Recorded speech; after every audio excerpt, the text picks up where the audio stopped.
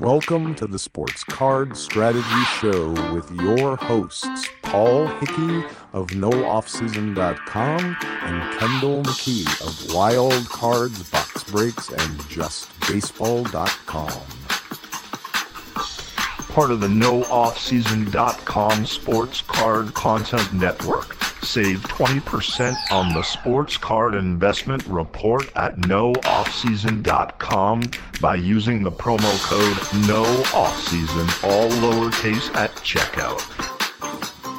Get your first month at MarketMoversApp.com for only $1 by using the promo code NOOFFSEASON, all lowercase.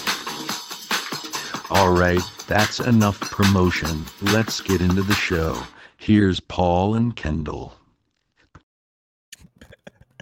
Yo, what's up, everybody? How do we like that new pre-recorded intro? Pretty sick. Yeah. Tell me that was like an automated voice. That was like some weird-ass app that I downloaded to change my voice into celebrity voices. Oh man, I was just like, especially when you first went live and it was like 2 seconds and then it cut off. I was like, "Wait, is that?" Yeah, that's for post-production purposes, so that I can cut that little weird part off at the beginning. So everybody joining live, you get the treat, you get the mess up, and if you're listening to this on Apple or Spotify after the fact, or you're watching this on YouTube after the fact, you now don't know what we're talking about. So with that said, let's introduce our special guest, shall we? Because we have a special guest on the show today, guest host Chase Krim of Roadshow Cards, Texas Roadshow Cards specifically. Yes. And you all know Kendall and I. So Kendall, why don't you help us introduce our guy Chase here, man? You call him Krim, so should I just call him Krim? Well, I call him Krim, but he actually owns the Texas Roadshow shop with his brother Cody, who I guess could be Krim. Yeah. So just to expel some confusion, Krim and I went to college together. He's a little bit younger than me, but we are Buffs. Go Buffs! Go Buffs, baby! West Texas A&M alumni. Some of the finest, I'd say. I'd say that as well. And so Krim works for Jimmy at Kentucky Roadshow, one of the greats in the hobby. Shout out to Jimmy and what he's done just for the hobby in general. And weirdly enough, I've known Krim for a long time. And when I first started doing my card stuff on Twitch and some stuff like that, Krim reached out to me and he was like, "Hey, do you know Jimmy?" I was like, "No, I don't even, I have no context to what you're talking about." And I thought he was talking about somebody from school. And he's like, "No, Jimmy from Kentucky Roadshow lives in your city in Lexington. Like is like one of the best card shops in the nation. You definitely need to go check it out." And I had no idea. So just went down the street, met Jimmy, was super cool, and just loved the shop, loved the vibe. It's a little too much Kentucky blue for me, to be honest. He's got like just the sickest UK memorabilia in the shop. There's literally a taxidermied wildcat in there, and it's insane. He's got some Karl Anthony Towns shoes that are bigger than my whole body. But Krim ends up working for Jimmy down the road, and now he owns or runs, or however you want to say that. I'll let you get into that. But you guys have had a wild week, man. You guys have had a wild week, and you met Jason Terry. Dude, How was that? So I was just telling Paul this before the show started, but so we opened Wednesday in Mansfield, Texas. Tuesday night, we had a VIP party that we invited Panini employees, Beckett employees, Leaf employees, and like our family too. And it was really successful. But yeah, we had two celebrities there. We had Jason Terry, obviously on the championship Mavs team, the Jet. And then we also had Matt Schnell, who fights in the UFC that we've become good friends with, who's also a fellow card collector. So it's always great to have him out. But yeah, dude, Jason Terry, it's crazy because he's not that tall. And it's like, this dude was a baller. Like, he's like top 10 in 3-pointers all Yeah. time. And it's just like he just looks like a normal dude, you know? Yeah, I feel like he was listed at maybe 6 foot or 6'1". And Yeah. so do you feel like is he shorter than that in person? No, he's right. He's probably 6'1", because my brother's 6'3", Yeah. and he was taller than him, which is surprising. But Nice. So Cody should be in Nice. the NBA, is what you're saying. yes, Cody should be in NBA. The fact that he's working with me in the card shop is a huge disappointment. That's awesome. So how so did you Chase, get there? How did you yeah, get I was gonna ask the involved? same thing. Chase Krim, Texas Roadshow Cards. Tell us how you got there. So Cody and Jimmy were friends way before I became into the equation in the card hobby. And before Roadshow, my brother worked at Beckett for a couple of years, and then he moved to Panini for a couple of years. And so through that, he was able to network, meet all these people in the industry, in the hobby, blah, blah, blah.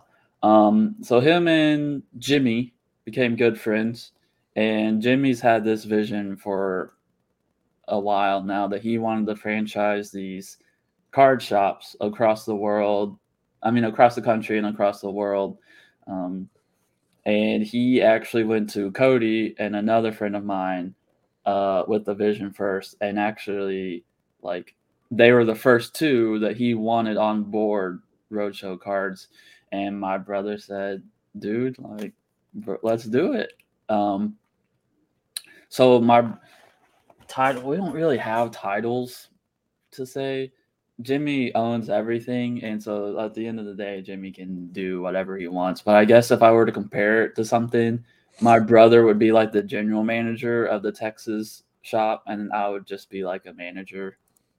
But title-wise, like, none of us really care. I don't really care. Like, it's just kind of, we all work together for the same goal, so that's all it is. Nice, man. You guys have pulled some pretty sweet cards in your first week. I think we pulled like 4 Color Blasts. Good morning, Toa. How are you? I think we pulled like 4 Color Blasts, a Messiato, a Shohei Ohtani 1-of-1, multiple Star Wars, awesome sketch cards. It's been crazy. So did Topps send you those hot boxes? Apparently, everyone sent us hot boxes for our first week, so our next month is probably going to be rough. Yeah. So sell high, you know. Yeah. Sell high on Texas Roadshow. Yeah. That's awesome, man. I'm super excited. Yeah, and congrats on opening the store in Texas. That's phenomenal. So this is all starting to make sense. I've seen Jimmy's content a little bit on Instagram. Where are you creating content? Like, where can people find you? Okay. Give a little shameless plug. I know this shop's in Texas, but where else can people, if they're not in Texas, how can they help you out? So our biggest thing that we do is YouTube. Just search Texas Roadshow Shop.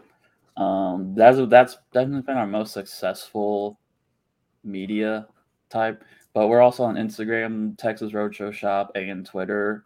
And on Twitter, it's just TX Roadshow Shop. But YouTube, I'm surprised at how well YouTube has worked for us.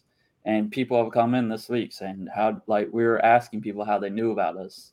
And I was like, oh, YouTube. And it's like, wow, it's crazy. Never expected it. But that's where you have experience too, though. I do have experience. I have a lot of experience with YouTube, but not good experience with YouTube. So to fill you in, me and my brother were Disney vloggers, like Disney World vloggers, and we've been doing YouTube for 4 or 5 years.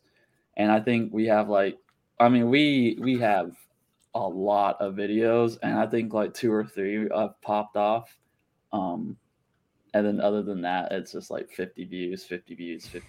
But it's crazy. So we didn't expect this at all, because we were doing that for 5 years. And the first video we did got 1,200 views instantly. And we're like, what is happening? That's awesome. That's awesome. I was going to ask you, so what kind of content are you putting out that's working well for you? Are you mainly showing cards and things that happen with like boxes and packs that you're ripping, or are you mixing it up and like showing your face and other stuff? Because I mean, Kendall and I, we just like to show you guys our face the entire time. But what are you guys doing over at Texas Roadshow Cards? Okay. So obviously we're located near Dallas. Dallas has a huge show every 2 months, and what works best for us on YouTube is this card show vlogs. Like those always pop off for us, viewership wise.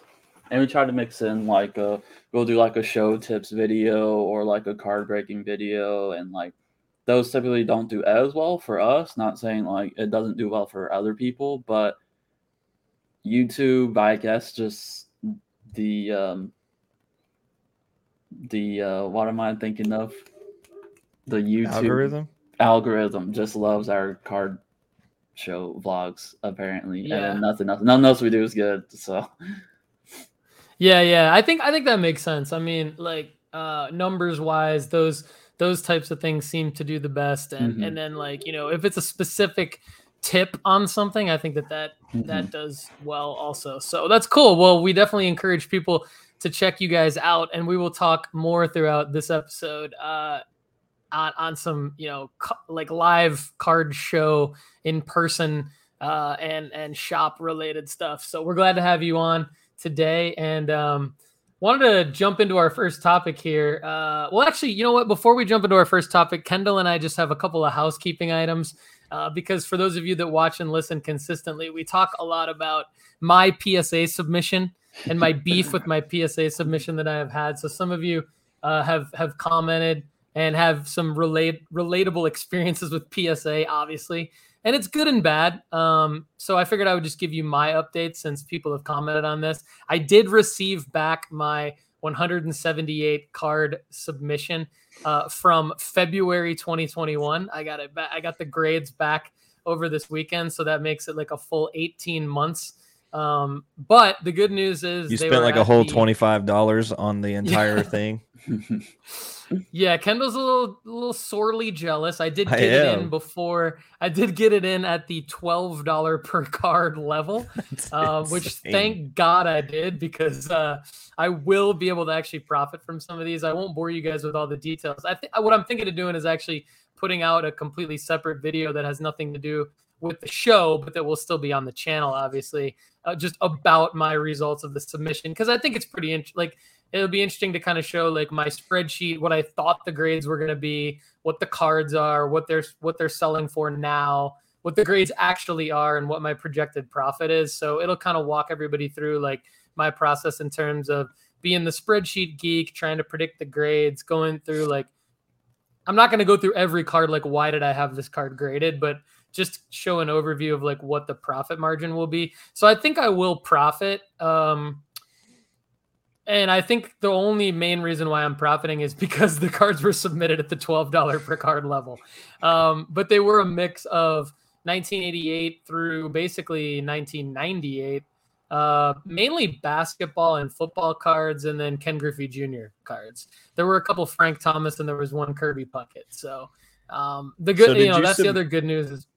Did you submit knowing that you wanted to do like a 9 or a 10? Or did you just submit whatever you had? Does that make sense? Yeah. Like a 9 or a 10 grade. Like, did you do some sort of pre-work, or did you just send in cards you thought would be cool? I did a lot of pre-work because like I went through my entire collection, and from when I was younger, like when I was probably 10 years old. So it was about a collection that was like 30 years old, and I did a lot of pre-work. I probably submitted 40% of my cards. So I definitely weeded out a bunch of cards that just had no business being submitted. But condition wise, I didn't like, I submitted the cards regardless of condition because I narrowed it down to players. I narrowed it down to like players and cards that would have value based on a particular grade, but I knew that I wasn't going to necessarily achieve the desired grade that would be like an 8, 9, or 10 to really blow the doors off on. So I didn't end up with many 10s. I did get quite a few more 9s than I thought, and I was pleasantly surprised on some 1988 Fleer basketball cards that graded a lot better than I thought.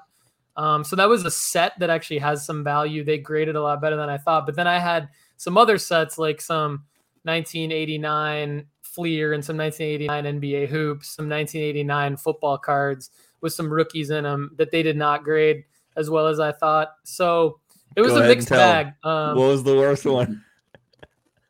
Oh God, the worst grade was a 3. Kendall texted me over the weekend and he was like, what was the worst grade? And I could tell by your reaction that you were like not proud of me, which is totally fine. But it was a Bruce Smith 1986 Topps rookie. So it was that green border and it got a 3. But dude, I was disappointed with some like 1992. I had some 1992 Upper Deck Shaq rookies that in a 9 or 10 would have given me like a pretty solid profit. They came back like a 5 and a 6 and stuff. Ooh. So I definitely like didn't do that well with a lot of the grades. But it was a good experience. And don't worry, dude, it was only $12. Yeah. Getting it in at the $12 per card level, it was one of those things where I needed to do it. Yeah. And luckily I got it in before PSA closed for, 3-4 months. They didn't take any submissions. We all know that story, blah, blah, blah. So I was happy about that. Thanks for indulging me with the topic. If anyone wants to drop a comment about that, I'm happy to answer. And like I said, I will plan on doing another video where I'm like going through sort of card by card. You guys can see the cards and everything in that other video. And then, the other thing I just wanted to give Kendall a shout out on, O'Neal Cruz got called up. Kendall texted me yesterday and said, O'Neal Cruz, he's been like, he's like a guy that should join us on the show because we talk about him so much, kind of like Caden Clark back in the day. You would have to speak Spanish to him. I mean, I could speak a little Spanish if that's what it means. If that's what it takes to get O'Neal Cruz on the show. Speak of Spanish. Kendall, you got the hookup from you got the your buddy is the play-by-play announcer for the AAA team, so he probably knows the PR person for Pittsburgh. So he needs to just call the PR person in Pittsburgh so we can get O'Neal Cruz on the show with our phenomenal numbers. Yeah, I think super impressive. Man, I am pumped about O'Neal Cruz being in the major leagues. I wrote an article about it last night that's going to launch today on justbaseball.com. But he's one of the – so I ended up reaching out to Jack last night, the play-by-play announcer for the Indians, the Indianapolis Indians, which is the AAA team where O'Neal Cruz has been. And I said, just give me a quote on O'Neal, that I can use for my article. You're the person who sees him every day. What do you got? And he goes, what he can do is, this is a direct quote from Jack McMullen. He said, what he can do is different than what anyone else can do in the big leagues. He's got the chance to hit balls harder and farther than anyone else, which is impressive. First off, have a stronger throwing arm than anyone else and swipe 20 to 25 bases. If the stars align, the level of intrigue here is like a Tatis or Ohtani. So, wow.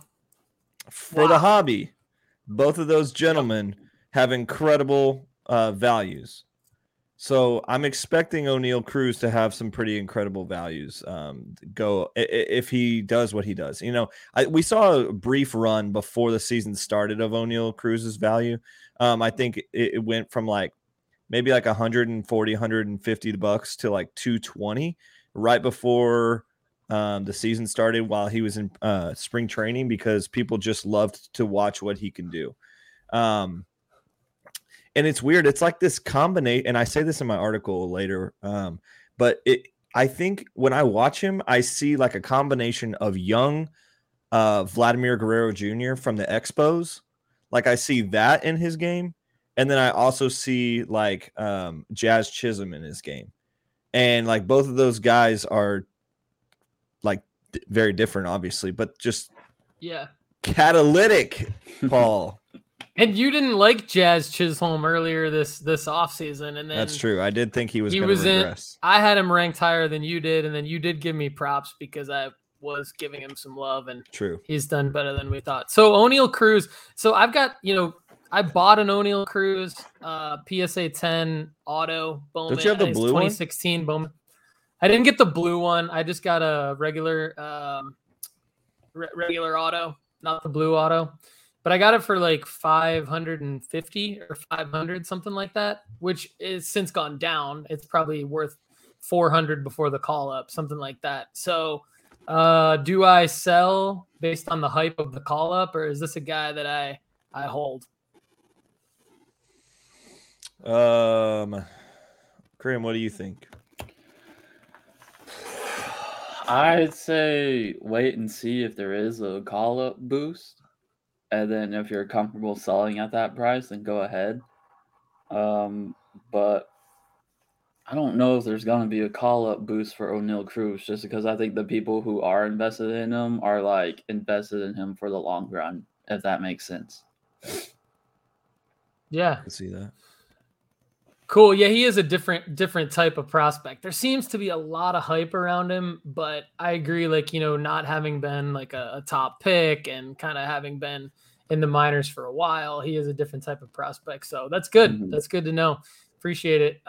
If anyone wants to drop any questions about O'Neal Cruz, we can hit them later in the show. We'll be monitoring the comments, but for now, let's go to our next topic. So one thing that Kendall threw out, and I assume that this had something to do with Krim as well. Chase Krim, Yes. joining us from Texas Roadshow Cards, is alt and what it means for sports cards. So I'm going to let you guys, why don't you jump in and kind of give us an overview of alt, and let's talk about what you guys are doing on alt and what it means for, like, what impact it's having on the sports card investor part of the hobby right now, because I've joined alt. I have an account on alt, but it is not a marketplace that I have participated in just yet. So I really want to learn, and I want our audience to learn from you guys about alt and kind of its place. So Chase, why don't you take it away here? I'll start with this. I am in no way affiliated with alt or any other marketplace, anything. I just love things Alt that doesn't pay your bills? is doing. Alt does not pay my bills. No, that would be Jimmy at Kentucky Road. Does Jason Terry pay your bills? Jason Terry will also not pay my. No matter how many 8x10 autos I had signed, it will probably not pay the bills.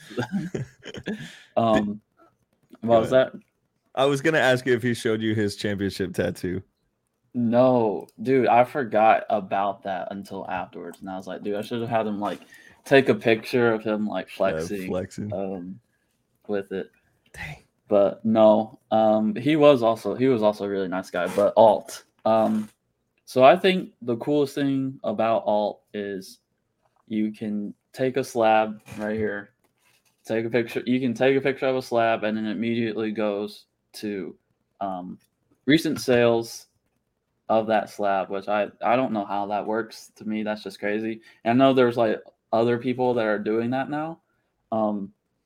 But so alt, I like alt because it will show recent sales, and if there are no sales, so for instance, on this Dirk, I have a Dirk Galactic from 2016. There's no sales of this in the past 2 years.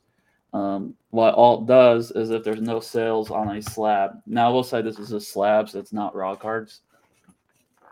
So what it'll do is alt has like their value that they would place it based off of other Dirk slabs in its pop count, which I really like.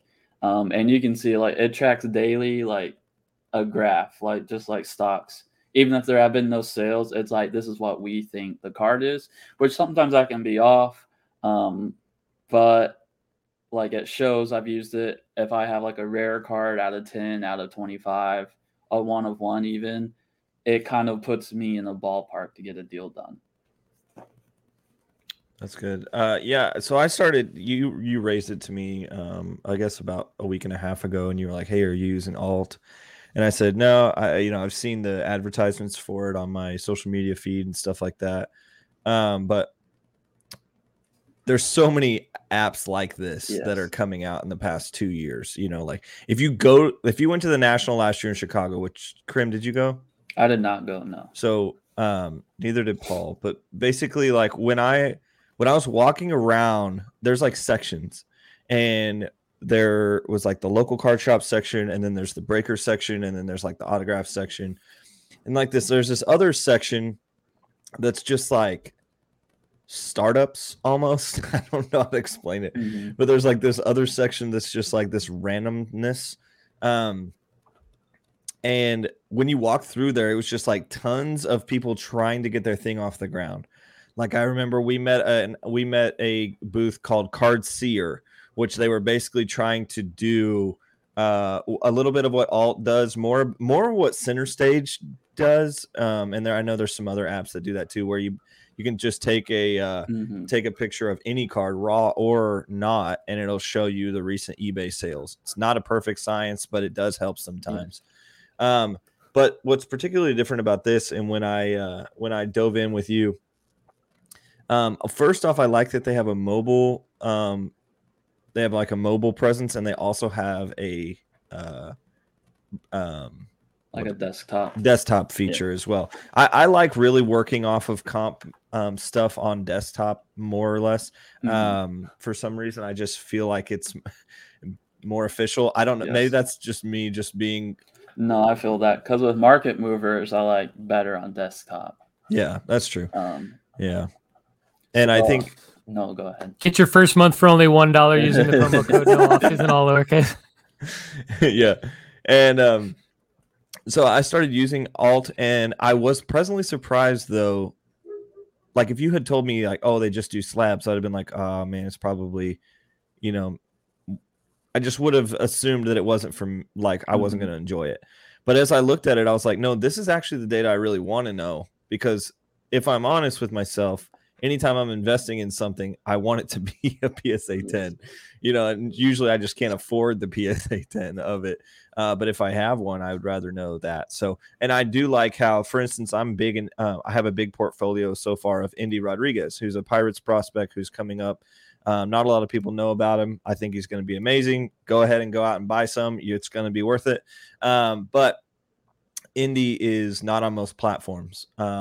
And Alt does have something on Indy. But what I liked what you spoke to already is they didn't have my particular card, but they gave a guesstimate based on other sales, what that card was potentially worth. And I thought that was pretty neat. So yeah, and I think that's the main reason why I love that compared to other like tracking apps.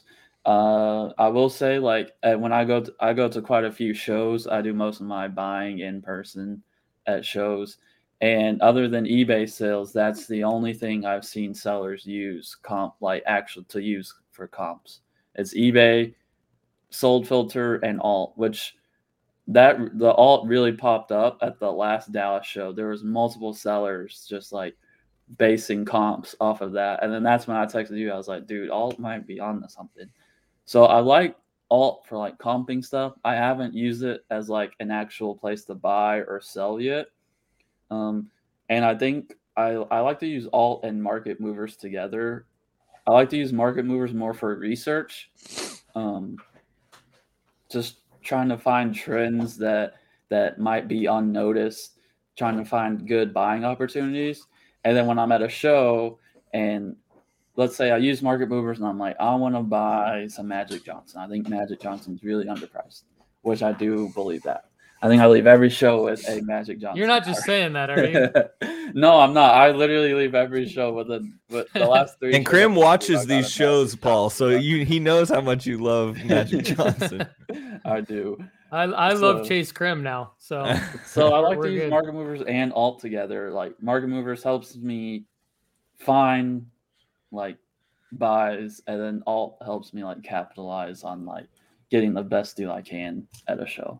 So very cool. Very cool. So, all right, let me ask you this. On Alt, I've seen that something unique that hit me right away is that other than their nice user interface with like their liquid assets page that kind of that are listings of cards available to purchase. Other than the fact that it's very clean and user friendly, the thing that strikes me is they have a for sale price, but then an alt value listed for every card. So is the alt value? Has anyone double checked the alt value? Like, does that mean that you can actually go sell this card on other marketplaces or on like? I mean, it's obviously not like where you can sell this card on alt for that price because you're literally buying it on alt for a different price. But what I assume that means is that alt has this value placed on this card based on other sales on different marketplaces recently, or at least they're projecting a number based on recent sales on other marketplaces. Because like, for example, I'm looking at like the first 4 cards on alt right now. The alt value is all higher than the buy it now price for each card. Now it's not until you get down to the next row where a Spencer Torkelson card is actually less, the alt value is less than what you buy it for. So what's your guys' experience with what those numbers mean specifically? I think it's trying to show you that that this card is undervalued on the platform. Yeah. I think they try to put that in front of you like, hey, this is a good deal right here. Because like at the top, it's always like that for me. I don't know if it's like that for y'all as well, but yeah. And then the other, the other thing I like about it is if you go to market trends and Karim, I don't know if this is what you were talking about, maybe using how you use market movers with alt. Maybe you could walk us through a little bit of your process real quick. But I do like that this is a little bit card ladder-esque, and I know it's like a little sacrilegious for me to mention card ladder on the show because I'm always mentioning market movers. But you know, card ladder does have like some interesting data around like some they've got like the card ladder index, they've got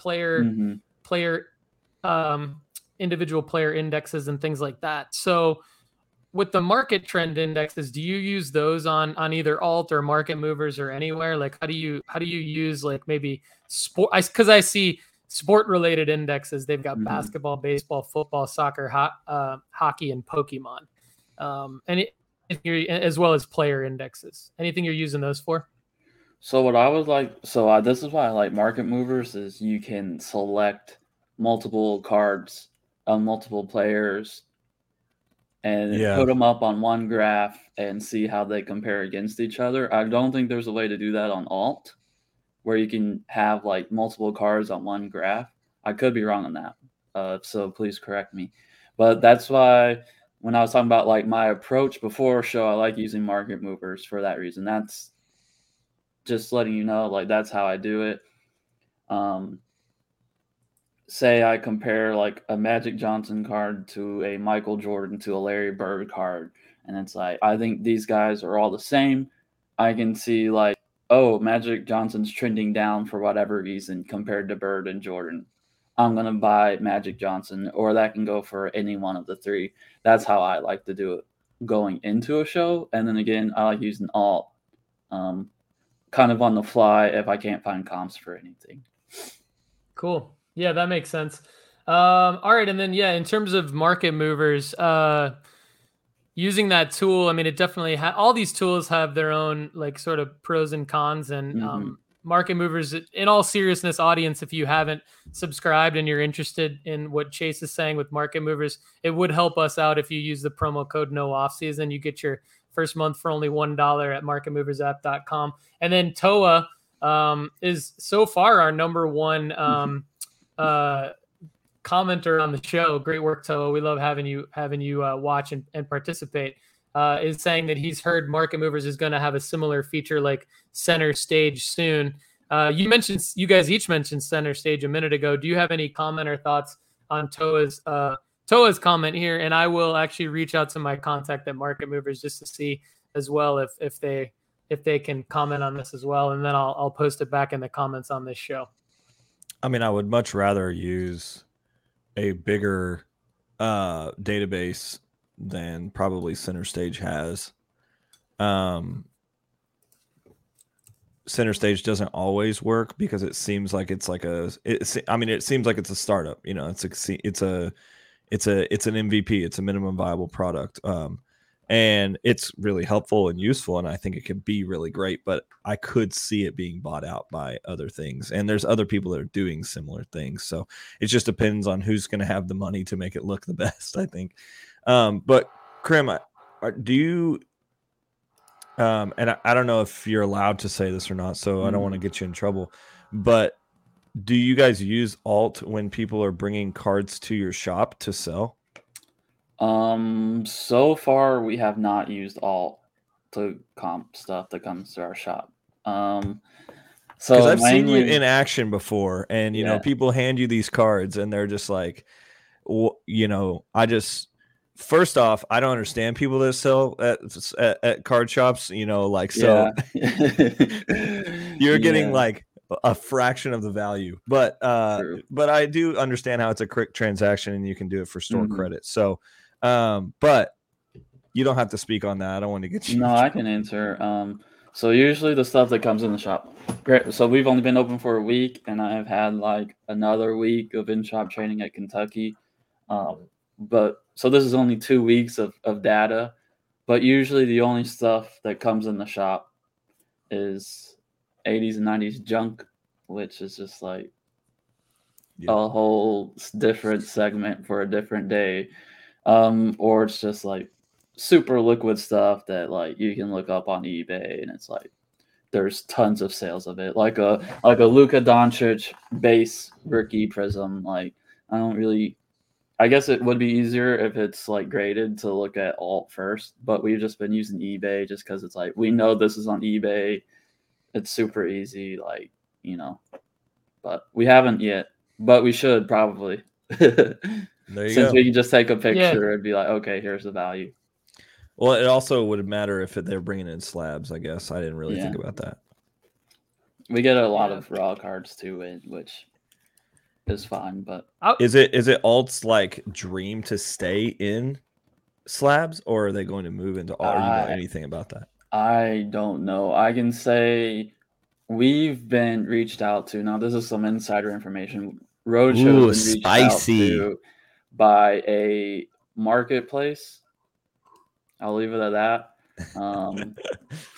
That kind of only deals in slabs, about being like a raw, like they want to get into raw cards, but they want to like have like local pickups for raw cards. They don't want to like keep all that at their headquarters or whatever. So they've reached out to us about like, hey, people send you these raw cards, you keep them, you do the shipping, we take care of literally everything else, and then you get a percentage. So I think I say that because I think the goal, it should be, granted, I don't know anyone at all. You think the goal is to always, you know, continue your product into like the next best thing, and I think raw cards is that, right? Yeah.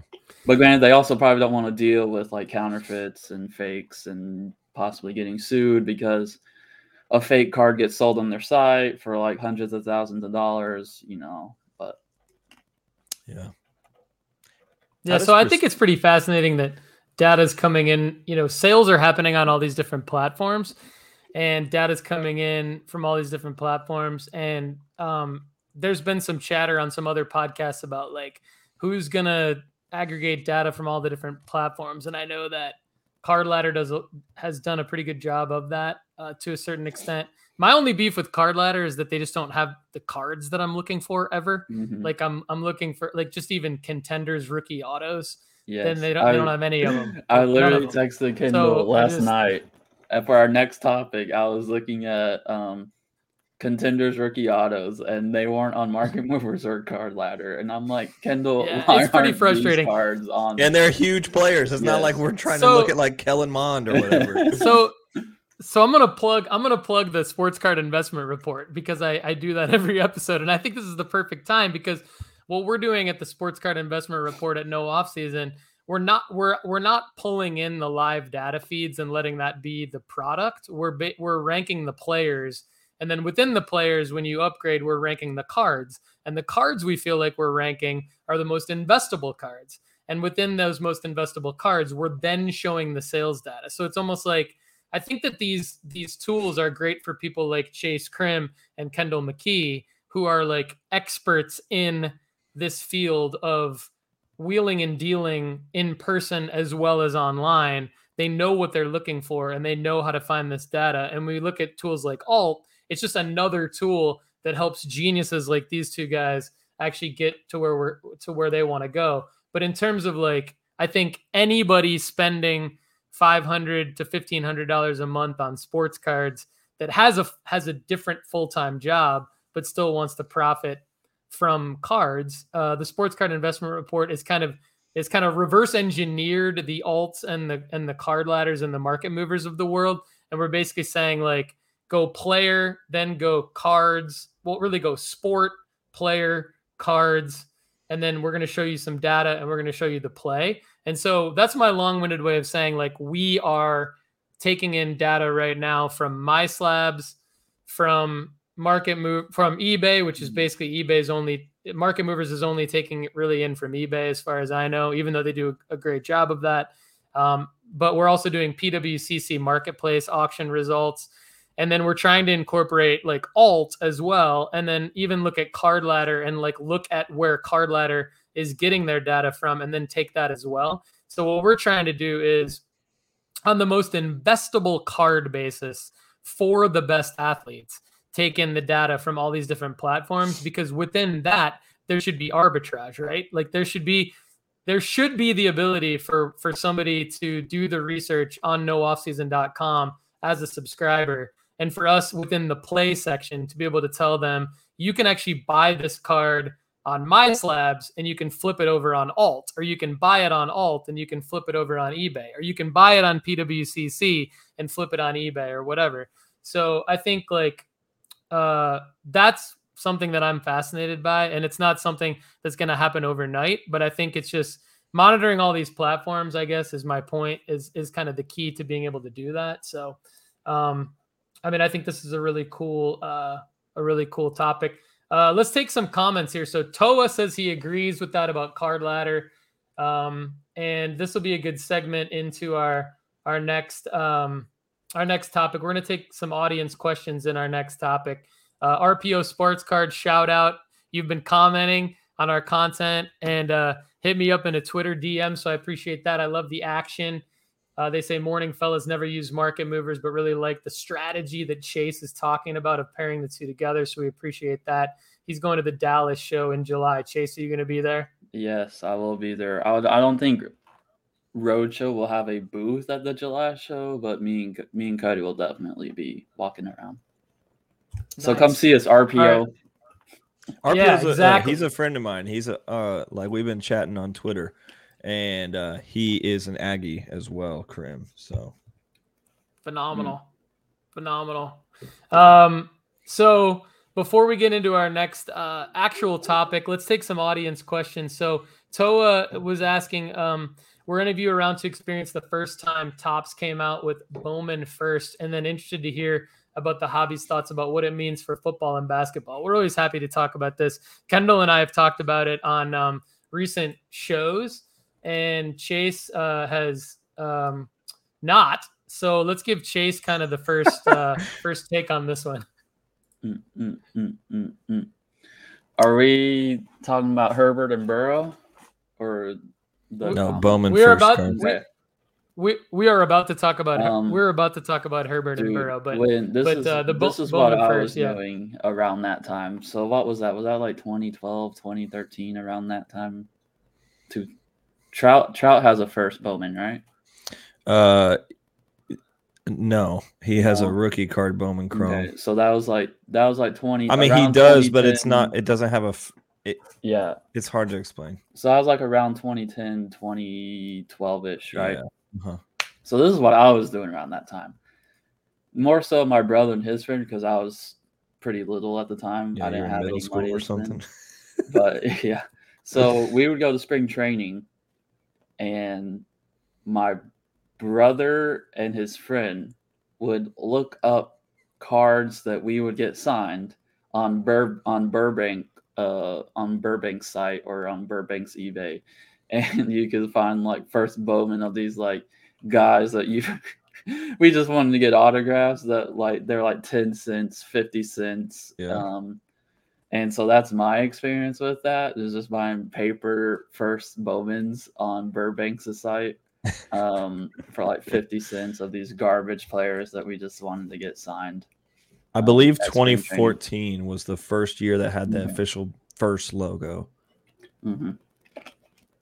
But even then, we saw like how it took a little while for the Bowman first product to be something like, and that's something that we've discussed on our Just Baseball Cardboard Connections show, is that it's just there's values underneath like a 2016-17 threshold that just shouldn't be there. Manny Machado should not be as cheap as he is. Yes. You know, like there's just Carlos Correa should not be as cheap as what he is. But Carlos Correa, for instance, comes out of that 2013 set.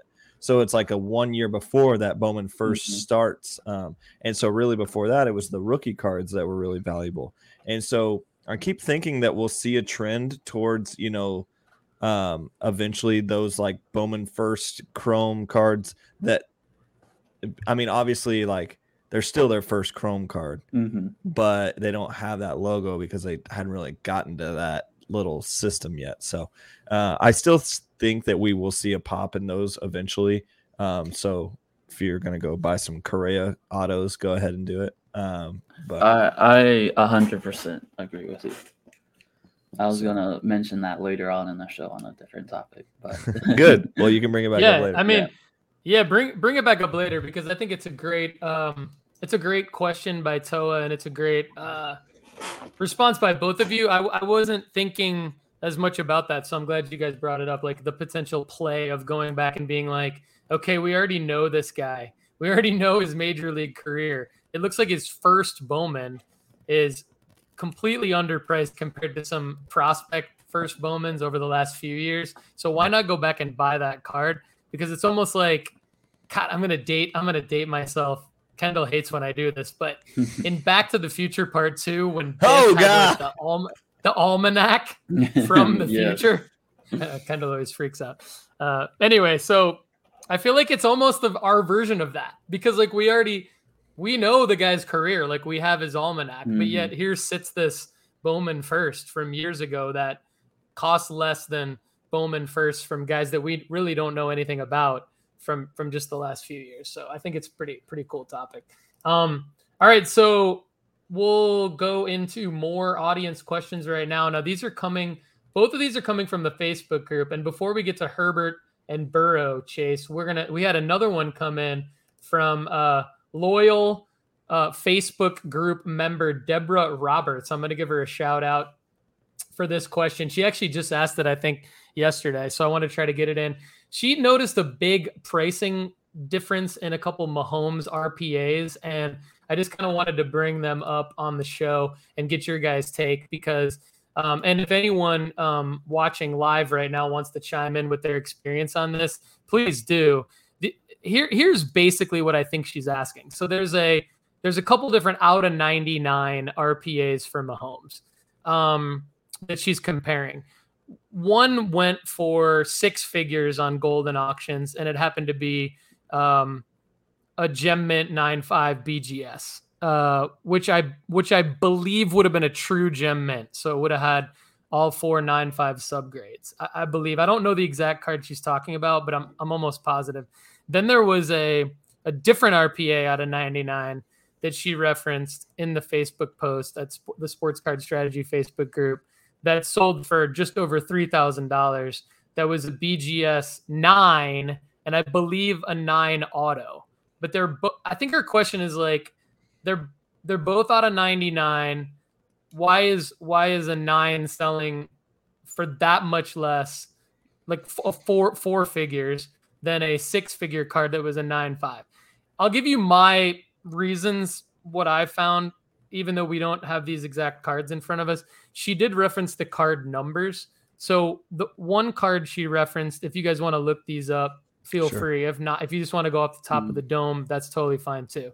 The one that she referenced that was the 6-figure card, was a number 161 on the back of the card. That appears to be an NT, a National Treasures.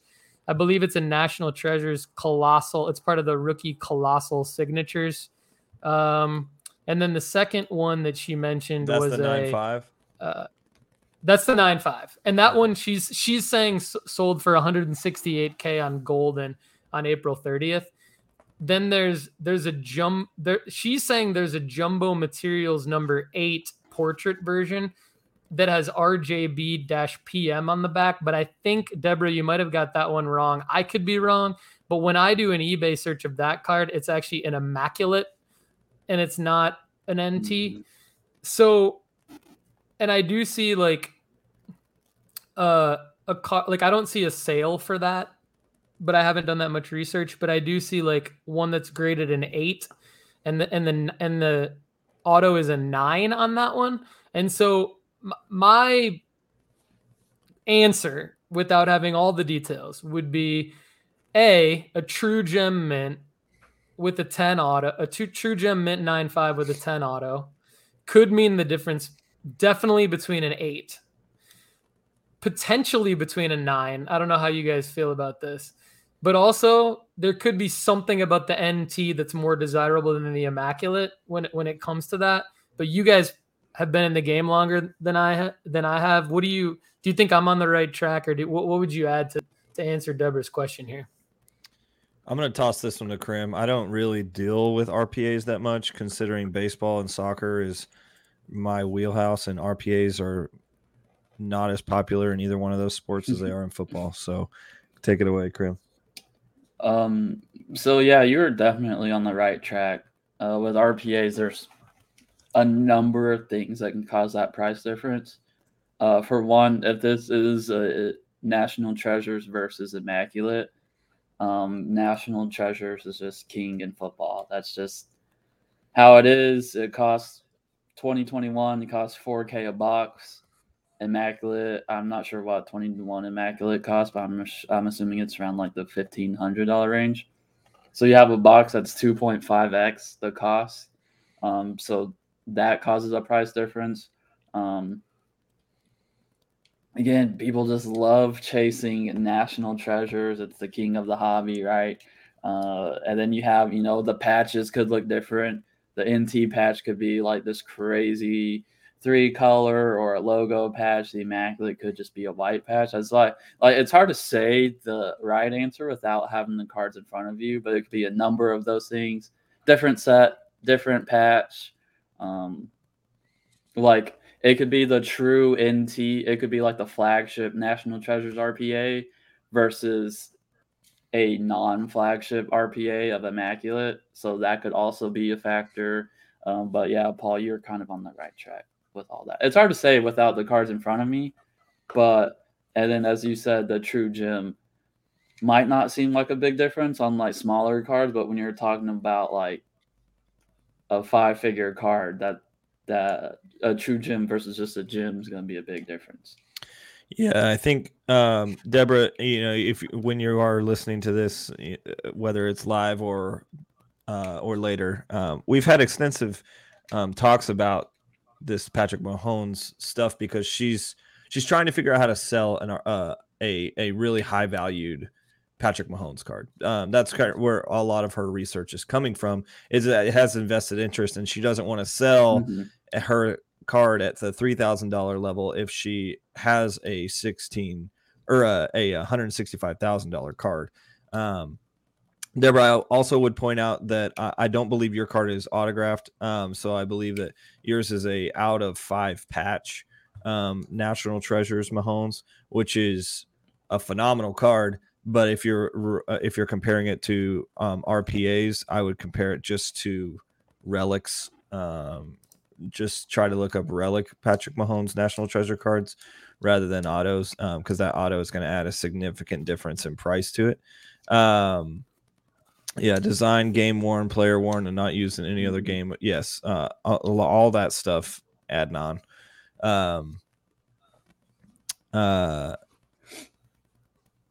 Yeah, on card or sticker is definitely a big difference as well. We don't really see that in baseball as much, just because there's just Actually, our friend Sean Krim, he talked to us a couple weeks ago in our soccer group chat about how like he was specifically looking for on-card autographs of U.S. men's national team players, and there's just not any. Yeah, I think was it Tim Weah? He said that just like there's like 3. And trying to find one of those like leading up the World Cup hype is just gonna be like but it's a thing that like I found out when there's like the most insanity in the marketplace, like when euphoria in terms of like a market cycle of emotions, when euphoria is out there, people are just snagging things. Like it doesn't matter if it's on card, doesn't matter if it's sticker, it doesn't matter if it's national treasures or if it's a leaf. It doesn't matter. Like people are just like, oh, it's a Tim Weah auto, and I think that's how the World Cup's gonna be. I think that's something that I've talked about. Is it gonna be as insane as Joe Burrow in February? No, it's not. And you know who sold his Joe Burrow in December? Let's go, dude. Hey, it happens to the best of us, Kendall. It's happened to me quite a bit as well. I just fully did not believe that Cincinnati was going to go very far. Yeah. I was like, yeah, this is it. This is peak Joe Burrow. God. Well, so I hope you talk about Tim Weah on the Soccer Card Strategy show at some point if you haven't already. I don't think you have, but that would be interesting. You have done an amazing job on the Soccer Card Strategy show, though, so keep up the good work. And Chase just mentioned Joe Burrow, so that's a great segue into our other audience question from Facebook that we're going to pull for today's show. Nicholas Cotter, thank you for joining the Facebook group at Sports Card Strategy. You can get the quick link at sportscardstrategy.com. And Toa has said in this chat that he's joining, so we can't wait to see him there. I'm going to accept his request right after this show airs. But Nick asked a basic question around, he'd like to have some insight as to why he's seeing Herbert rookies go for more than Burrow rookies, especially in Optic and Prism. He says, am I wrong and am I missing something? And card prices change every day. So I want to get your guys' take on this. But in these two guys' case, related to Prism and Optic base. Now, I will say at nooffseason.com, our focus is not on these base cards. Our focus is on much more investable cards than these. Now, not that you can't make money on these cards, you definitely can, but I just think there's a smaller margin for error on these cards. I think that like in order to really make money on like flipping these base PSA 10s, for example, of Optic and Prism, you have to like really time the market to buy low and then sell high right away, because basically they have a price and they're going to always kind of be that price. But when I look at the difference between Burrow and Herbert, I actually see Burrow is slightly outselling Herbert for both Optic and Prism based PSA 10. So I don't know, maybe I'm getting something wrong. Maybe I'm not sure where Nick's looking and where I'm looking. But what do you guys see when it's related to Burrow and Herbert? And I guess what would be your take on, those two guys against each other? Let's start with our guest co-host Chase Krim on the comparing the two quarterbacks' value. That's interesting you say that the base Optic and Prism, is that what you said? Yeah. Burrow is more than Herbert because, well, I tried to look at Contenders rookie autos on Card Ladder and Market Moves, but they weren't on there. We know they don't exist. Burrow isn't whatever. But I looked at it on alt, and Herbert Contenders autos are outselling Joe Burrow's by like $2,000, and that's crazy to me. It's kind of upsetting because I have a huge Joe Burrow card, and it doesn't make sense to me. I have a theory, and it kind of explains why the autos of Herbert are more than the base, or like the autos of Herbert outsell Burrows, but the Burrows base outsell Herbert's. And I think so when all their football cards came out, right? Herbert was like the guy to get because Burrow had just torn every ligament in his knee. So I think Herbert has had more time to reach like the peak. So there's more people buying Herbert like all the way up, and so there's going to be more people kind of guarding his prices. Like there's a lot more people in Herbert because they could get in earlier, or they wanted to get in earlier because they're like, okay, this is clearly the guy. And so I think that's why his high end stuff is outselling Burrows, just because there's more people's had more time to buy his stuff. Now I was buying Burrows high end stuff after he destroyed his knee, but I'm definitely in the minority on that. And so I think but you see Burrows had more success, and I think that's why his base stuff's higher, because his base stuff has more like impact like on actual like ability. Like he just went to the Super Bowl, his stuff's going to be higher in theory, right? I think that's right for the base stuff. I think for the high end stuff, there's a number of different reasons. Like people bought in high on Herbert at the beginning, and I think that's why his high end stuff is more expensive, if that makes sense. I could be completely wrong on that. That's just kind of a theory that I have. Yeah, it's all based around an element of where you could buy into these players. When you think about it, Krim, you're I think right on. And when I look at this, I think about my world of investing in other assets. And when you talk about floor price or initial price where you could get into something, Burrow's floor price where his investors or his most committed fans, like for you, for instance, were getting in. They were getting it at a much different price level than they were at a Burrow. I mean, at a Herbert. And so like we've just mentioned the market cycle of emotions 20 seconds ago. And Paul, I don't know if you want to Google that, but there's an awesome graphic just so if you Google market cycle of emotions, and it's basically off of like real world investing, but it totally applies to sports card investing. But you see like this hoop and then a hoop and a holler, and then I think with Burrow, you're still seeing those same increasing increments, but they just started from so much of a different place than they did, almost exponentially different than Herbert. And I think when it's all said and done, Burrow probably will be the better quarterback and have better stats. I'm willing to go ahead and say that. Last year on a podcast, I called him the new Tom Brady. I think he's got that sort of mentality. But I know that's saying a lot, by the way. And I'm still willing to stand behind that. But I also would say I think geography plays into this a little bit.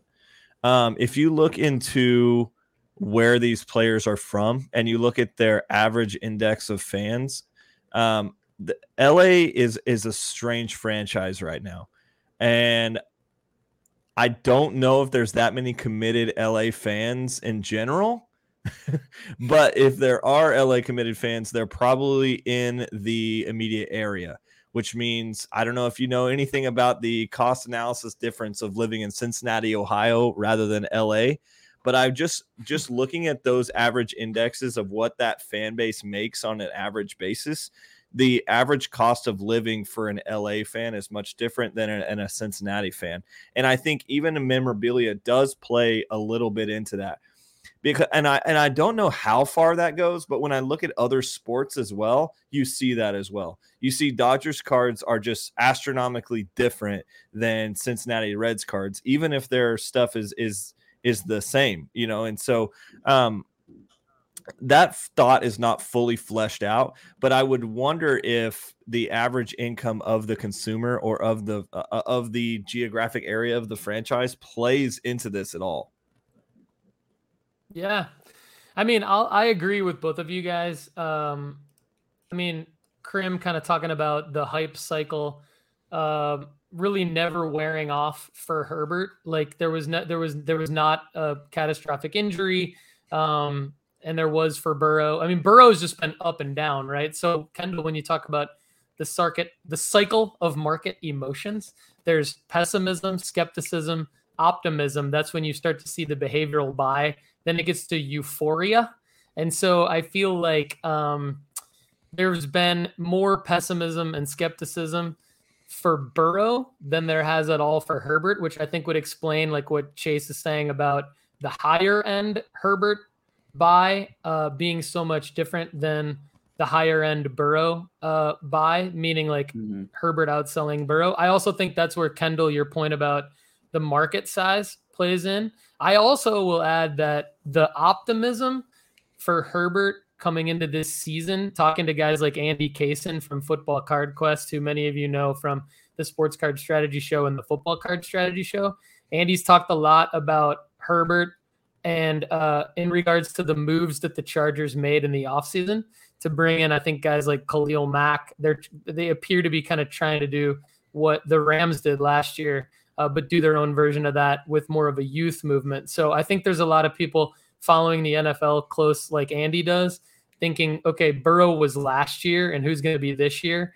And I think when you combine that with like the hype that Chase spoke about Herbert coming in at and really not ever going down from that, continuing to play well throughout, both of his first 2 NFL seasons and being a high draft pick and an amazing athlete. He's 1 year younger than Burrow. I don't know if that makes a huge difference, but I think maybe the team that he's on and what his team is projected to do next year, this upcoming year rather, versus what Burrow's already done. I think that a lot of savvy investors are looking at that. And then I think it does make sense, like what you guys are saying on the lower end cards, like the Base Optic and Prism PSA 10s. We consider them lower end cards at nooffseason.com, even though they're about $200-$300 right now. That's still lower end cards from what we're looking at. And so, it would make sense that I think like somebody with a lower income would invest more in a lower end card for somebody like a Burrow, and somebody who's investing in Herbert maybe wouldn't really want to touch a lower end card, because if they're going to really profit off of Herbert, they're giving themselves more of a chance. Like if you think about it this way, if you invest in a Herbert Contenders rookie ticket auto, or even like a serial numbered version of that, Herbert won't have to do much for that card to go up because it's already a high end card. Herbert will just have to have like a streak of really impressive games.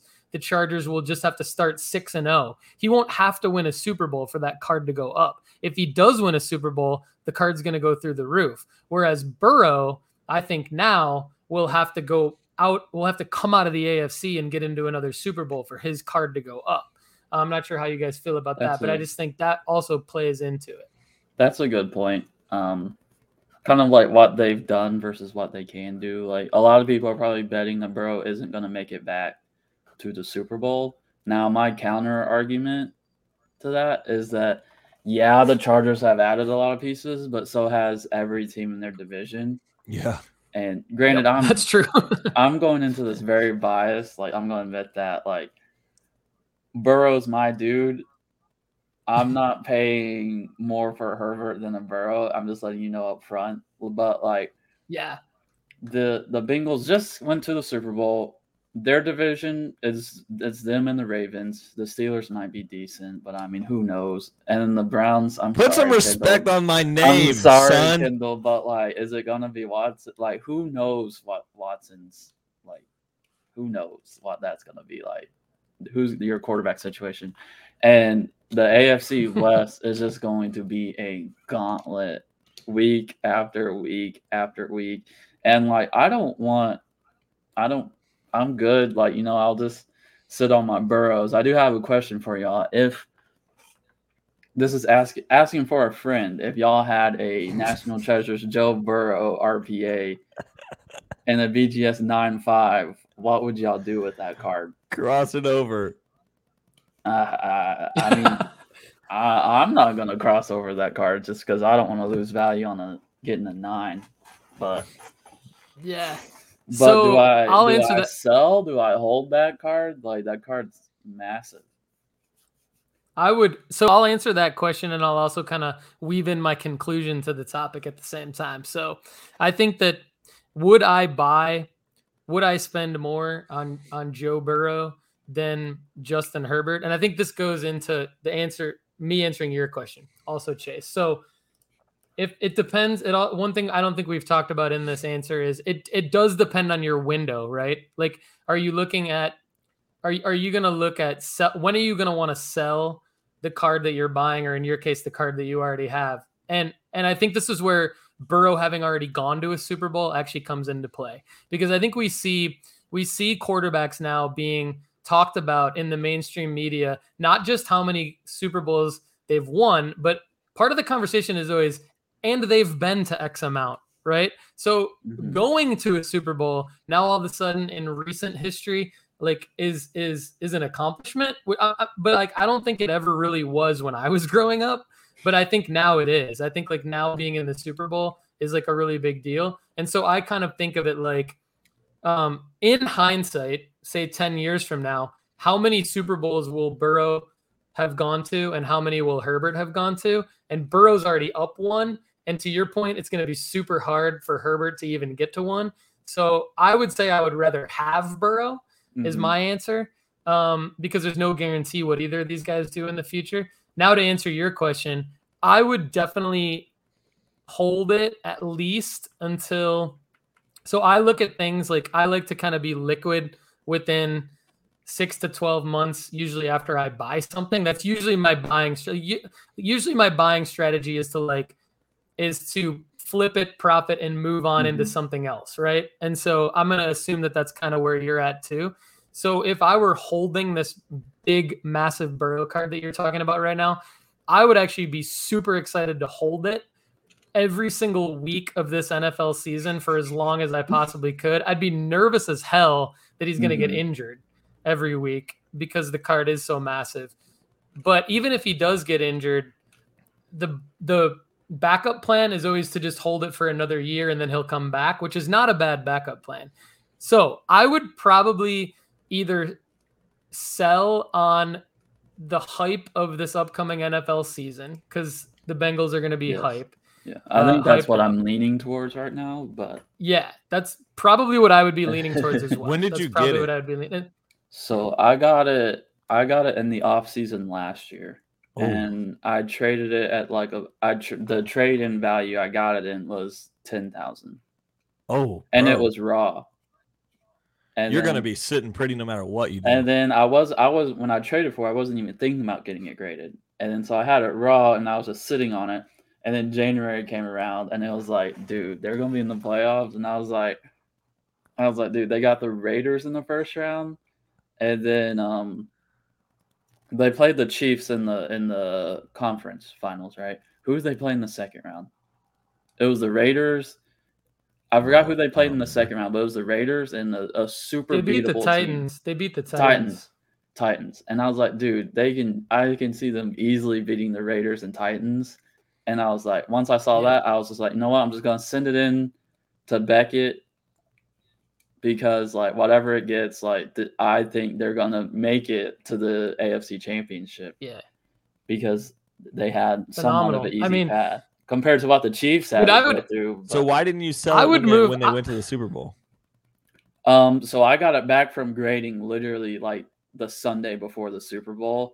And so at that point, I was just like, all right, like I just got this. I might as well just wait and see what happens.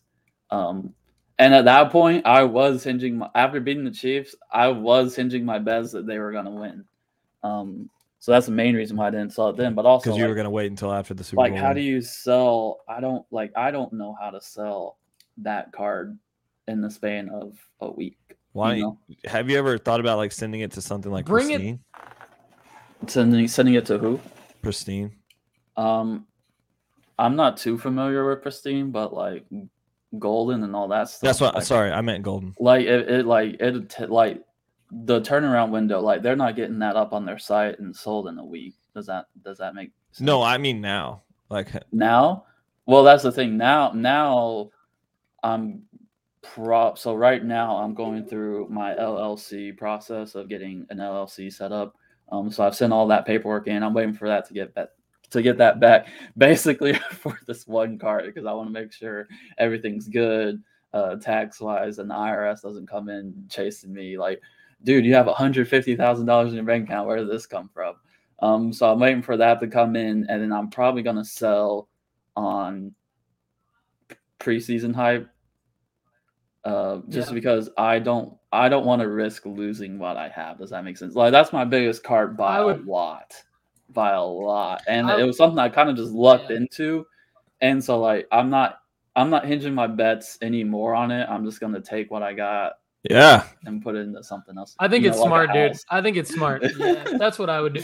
Yeah, what a massive card, by the way. Golly. Yeah. Well done, man. I think you're smart to be thinking. I'm super grateful that you dropped that question to us on the show because I think it's actually really valuable for the audience to hear this. Like, I think even if your card's not as massive as the one that Chase is talking about, I think that like a lot of you probably have cards like this. And just, I think there's certain pockets of time where hype is key to being able to move out of something. And you have to remember these guys get the NFL. Like, I mean, if you've ever played fantasy football, just think of how frustrating it is when your guys go down all the time. And so, you know, Anani one is out here talking about the knee injury being a concern, dropping I mean, I agree with everything Anani one is saying here in the live comments. And so it seems like we're all kind of on the same page. Now, yeah, Kendall, I'm glad that you asked Chase what he got into that card for. But if you're profiting that much, regardless, I would sell on a hype cycle like the beginning of the season, and then that's like a good point, especially in today's economy. Like, I'm willing, like that's why budgeting is like a huge thing for if you're trying to buy and sell cards. Like I'm willing to sit and bet more on a card that's only like 5% of my budget. You know, does that make sense? As opposed to something that is like, okay, that's life changing. Like I don't want to risk losing any of that. So let me ask you this before we today. But so let me ask you this before we move on to the next topic. I want to hit RPO's question. But before we do that, how do you think you are going to sell this card? Like, is this something that you're going to sell on your eBay account? Is this something you're going to try to use an auction house for? So I think we're going to just set it out at the National just to see what happens. Like if someone comes up. Yeah. But I think our end goal is selling it on PWCC. And the monthly premiere option is what because I'm into it with my brother, which he got a really good deal because we were half on. So I traded the Donovan Mitchell and Mbappe, I think, card for the Raw Burrow, and we split those two cards. And I'm the one that worked the trade out. My brother wasn't even involved in it, and so now my brother has half of this card with no work. Just like half of those two cards put in. Yeah, but so he got you this job with no work. True. So I should be thankful, right? No, that's sick, it's nice how things always work out. You know, everything. So when are we going to go halfway on a card that blows up? Whenever. I'm down. Are you going to the National this year, Kendall? I'm supposed to. Yes. Okay. That's where I'll put it. Okay. Well, we all need to meet up at the National and figure out how we go three-way on a card. The National's nuts, dude. Last year, Paul, I started with like a random card. Like me and T, I gave him 750 Panini points. And then I gave me like, Jason Dominguez paper first 9. So literally they were both almost worthless. And I said, all right, we're going to trade up all week and figure out where we're at. And at the end of the week, T ended up with 750 Panini points. He didn't do anything. No, and I ended up with like a 1996 86. So the 86 Fleer redo in 96. The Decade of Excellence, yeah. Yeah, so I got the Decade of Excellence MJ 86 remake in a CSG 9.5. So that is fun. Okay. That would make good content. That is fun. I want to do that. Can we do that this year? You and I? You're supposed to be going. Can I get in on that sure. Competition? I think I'm actually going to do something exactly like that for myself. I've been talking about the National. I've been thinking a lot about the National. Get a Jason and Joe I were Burrow? talking about That's what it you're gonna do? pre-show. I'm going to try to like go in with giving myself something really small or just giving myself something I already have, like shipping myself something from my PWCC vault strictly to take to the National and then just see what I can trade into off of it. Like I've got a Trevor Lawrence Panini Instant Illustrated rookie, but it's an SGC gold label, SGC 10 gold label. And so like, I don't know how anyone values that because we don't know what Trevor Lawrence is yet. It's kind of a weird card also, but it's a cool looking card. And it's but it's like supposedly one of the top 2 hardest grades to get. And I got it in my first SGC submission. So like, I've just held it because I just know that I'm going to get lowballed for it. But like bringing something like that, maybe not to this year's National, because again, like Trevor Lawrence hasn't done anything yet. But like if Trevor Lawrence actually does something, I feel like that could be a card to bring to something like the National or even like the Dallas card show or something like that, and just see like what I could trade into off of it. But anyway, I like that idea. All right, so RPO sports cards had to bounce. Thank you for joining live, RPO. And he's going to finish the show later today, which all of you should go back and do, even if you're watching live. That would be great. Listen to us twice. Why not? He's going to leave us with a question. Do you all see Dak and CeeDee Lamb as being investable right now? I am biased, but I see them having a great year. I will chime in on behalf of Andy Kaysen here because Andy Kaysen and I are aligned. We've had some conversations about who the top investable quarterbacks are.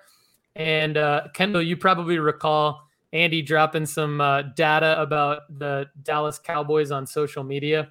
I think Dak is an extremely investable quarterback. I think that just him being in the NFC, to the point that Chase Krim made earlier in the show, of just going to be super hard to get out of the AFC this year.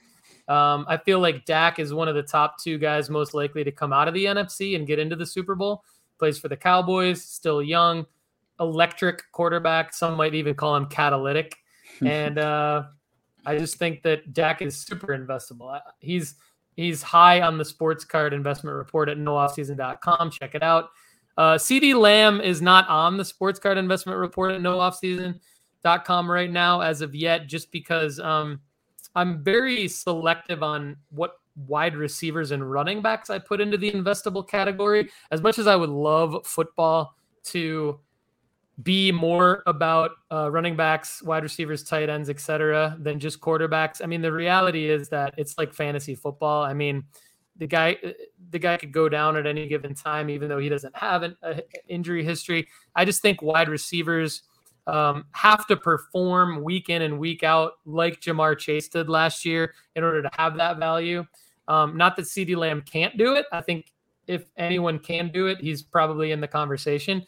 But I'm not putting any money into CeeDee Lamb or guys like CeeDee Lamb just because I don't want to deal with the week-by-week injury worry and the performance worry. Wide receivers don't get the ball on every play. So, I mean, Dak Prescott, yes, CeeDee Lamb's more of a no for me. But if you like putting your money into some skill position players and you can find their cards for less expensive prices, there is room to profit off of guys like CeeDee Lamb. But Chase, what do you think? Okay. I'll start with CeeDee Lamb, then I'll go to Dak. So one thing that y'all talked about on last week's show is Kendall loves Robert Williams, right? Former Aggie, but y'all both agree that y'all probably shouldn't invest on like role players. I think y'all called them fringe players, but role players to speak. I kind of compare wide receivers and running backs to role players in basketball. You can make money off them. Like if you would have bought a Robert Williams card last year and sold it last week, you would have made money on it. Like I'm not saying you can't make money on it. It's just a lot of things have to go right for you to profit on it. And it's not the best strategy because, I mean, we all know quarterbacks are the king of football investing. They are football investing. There's just so many things that can go wrong, especially for a wide receiver whose prices are already high. Same thing with Jamar Chase and Justin Jefferson. Like, if you want, like, you're not gonna buy a role player. Like, you're not gonna buy Robert Williams at peak. You're gonna wait until his prices are low. So, like, I don't know a good receiver off the top of my head that prices aren't that high. But, like, I wouldn't buy any of those three guys just because, like, what Paul said, they're gonna have to work week in and week out to maintain those prices. Like, the second they have a bad week, it's gonna start dipping. So I'd probably say no on CD, but Dak Prescott is interesting. I am a Cowboys fan. I hate investing in Cowboys just because I'm a fan and I'm biased, and I always think I'm biased and not that they're good. Does that make sense? Like, I'm just like, oh, I'm just too biased. Like, that's not how good they actually are. I do think Dak's undervalued, like what we talked about with Herbert earlier. Talking about markets, Dallas Cowboys, NFL, like, we're talking about Dallas Cowboys, New York Yankees, Real Madrid. Like, those are like the three at the top of the market. So, like, just based off that alone, his prices are probably undervalued. I remember I got a flawless RPA last year of Dak for $1,200, and I just thought that was a steal. I will say I'm not feeling too confident about the Cowboys this year, but they've destroyed me so many times. Like, I'm just done with them. I'm not investing in the Cowboys. I'm not putting any money in. I put my faith in them, so I'm not putting any money into them because I'm destroyed year in and year out. But from a non-Cowboy fan standpoint, he is probably undervalued. I mean, first of all, like, you have mad discipline, because for you to be a fan of a team and then check yourself and be like, man, I'm probably going to overpay for this guy because he's probably not that good. Like, kudos to you. I mean, I think everybody needs to take a page out of that book for sure, because I think, I mean, we obviously, the hobby needs people that are going to pay for their favorite players and their guys from their prospects from their favorite teams. I mean, that's what kind of drives a lot of what we're all doing. So we applaud people that are spending money on that. But I also applaud people like Chase Krim from Texas Roadshow Cards, who's just saying, hey, you know, I like this team. So as a result of that, I'm not going to spend any money on this team. Now for me, I would just say, and Kendall, you can chime in here if you want. Sorry, you haven't answered this question yet, but Chase, you know, I thought of something while Chase was giving his answer too. And that is, I think a lot of times we see sales of wide receivers and running backs. And I think the reason why we see sales of wide receivers and running backs are because, this is going to sound really stupid, but let me explain, are because people are pulling them from packs, right? So we see sales as people are ripping boxes and selling them in the secondary market as singles. That's great, but I don't know that makes them investable. I think what that makes them is that somebody pulled a Justin Jefferson, a Jamar Chase, a CeeDee Lamb, you know, the list goes on and on of like guys that are, you know, really exciting NFL players that people get excited about their rookie cards. I think we see high dollar sales of them when there's a new release and when somebody pulls them out of the pack. And I think that number sticks for a long time. Whereas I think the more investable players, we see more liquidity where there's more sales of the quarterbacks. And the reason why there's more sales of the quarterbacks, again, is because they're the ones that that there's going to be margin for the next investor in. So I think it could be a little bit confusing for somebody who's not that RPO Sports Cards is this person, but I think that, like, if you're watching or listening to the show and you're just getting into buying football cards and you're trying to make money off of them, I would say, like, yes, you're going to see sales of these people, but that doesn't necessarily mean that there's going to be room for the next sale. I think that's because that people are excited that it's a new release. It's a player they haven't seen before. It's a high profile player. WRs and RBs are very exciting. And even some tight ends, Kyle Pitts, guys like that. So I think that, that's another reason why we see sales of these guys. So anyway, like a Des Bryant card these days would be worth nothing, right? Like, what would you, if you walked into the National with a Des Bryant rookie right now, you'd probably walk out with that same Des Bryant rookie like T did last year, I'm guessing. So I think that you need to think of it like that. But Anani is dropping more comments here about just wide receivers bombs. He is. He's talking about Jerry Rice, Randy Moss. How often do guys get to that level? Guys can put up the stats, but they don't end up having the careers. So, like, I know going into last year, you get a Calvin Johnson SP game used RPA for like $400.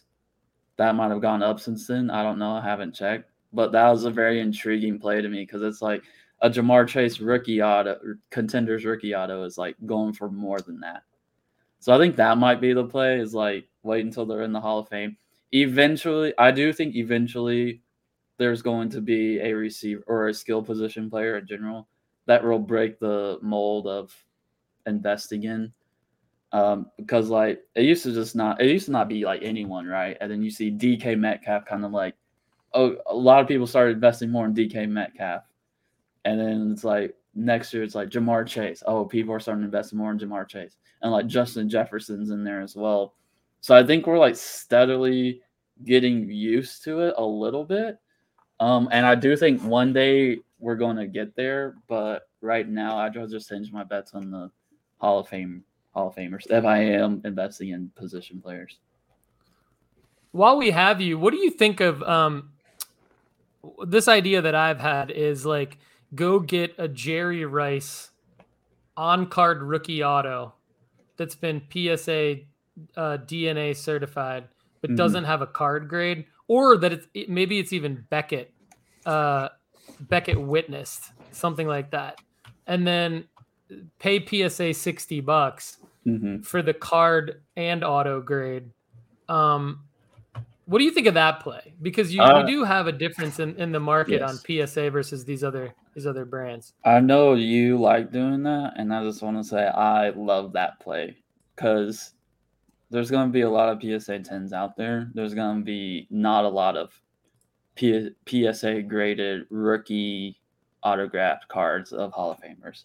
So I love that play. My brother loves that play. Like, he literally will go to it. I think at the last show, he got a rookie auto of Ricky Henderson and like a PSA DNA slab as a 10-10. Because it's just like on those cards from that era, we all know they're mass produced, right? And it's like, so PSA 10s kind of distinguish themselves from the rest. And like a rookie auto and a slab, that's just going to distinguish it even more to the point where you're going to have the best rookie card of that player. And I think if any card's going to go up from that player, it's going to be the rookie autograph, right? Yeah. So I mean, that play. So that makes me excited because I think, like, just to add to that, there were no autograph cards back then. So you kind of like, on one hand, you can be like, well, Ricky Henderson can still go out and sign a bunch of these cards at this autograph signing, and it could be like this thing where the pop count gets higher. Okay, fair enough. But also there were no rookie autos back then. So like this debate in the hobby now of like sticker autos versus serial numbers, sticker autos versus on-card autos. I get it. Like, what about, again, taking the Biff almanac and going, we know Jerry Rice, we know Ricky Henderson. What if we could go, is there some arbitrage around like going and getting their best getting card. An on-card auto? That's going to be their best card. Right. Yep, exactly. So Eric Stefano says Randy Moss is a buy all day, and I would throw Randy Moss in that same. You said Calvin Johnson, definitely a good call. Randy Moss, Hall of Famer. Definitely, there's going to be some conversation around these guys as the years go on, which makes them always have a market. We see a lot of these guys still have a good market. So. Kendall, do you have anything to add to this particular topic? Any thoughts before we go to our final topic of the day? No, I'm not really interested in investing in Cowboys players. So Well, that makes two of us. I also don't invest in a lot of teams that I'm a fan of. I have a PC of Rangers cards, but typically it's just a bunch of like paper first, like it's nothing crazy. Like I don't go and buy, out of 5 Ranger autos and stuff. Like if I'm gonna go big on somebody, I'm gonna go big on somebody that I can let go of really easily. So that's also where I'm at with that, Krim. And in regards to CeeDee Lamb or Dak Prescott, I'd say maybe on a Dak Prescott and no on CeeDee Lamb, just straight up. I'm with you. But at the same time, I'm not a football person anyway, so I'm not interested in collecting quarterbacks. And so can I add one more point to Nope. this? Oh, dang it. I will say this. Is there a better quarterback buy as far as like cost to what it could become? Like who has the most to gain? What card has the most to gain on a Super Bowl win? Does that make sense? Like Jacoby Brissett. Like if Dak goes out and wins the Super Bowl, I don't think it's going to happen, or else I'd be buying his cards. What will happen to his prices? Like we're talking about Joe Burrow going crazy. Yeah. If that's a Dallas Cowboys quarterback. Yeah. So I think that's why it's a maybe, just because off of that alone.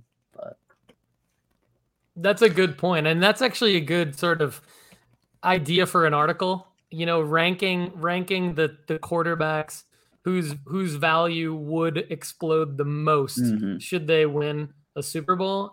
And off the top of my head, I think you're right. I think I would put Dak number 1 for all the reasons that we talked about, and that's just kind of a good way to think about things. So yeah, there's some quarterbacks I don't think their value would even go up. Would Brady's go up long term wise? Like, what's another Super Bowl to Brady? Yeah. Yeah, and of course it's going to depend on the card.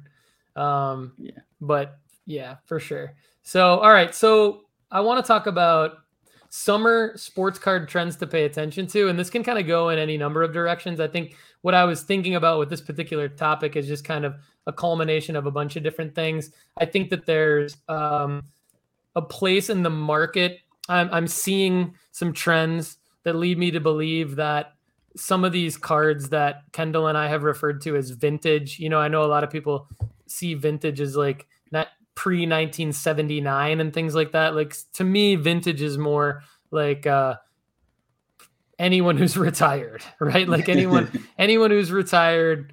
I would say anything before 2020 is vintage. Anything before 2020 anything before the new boom kicked off is a vintage. So the 1986 Fleer basketball set, there's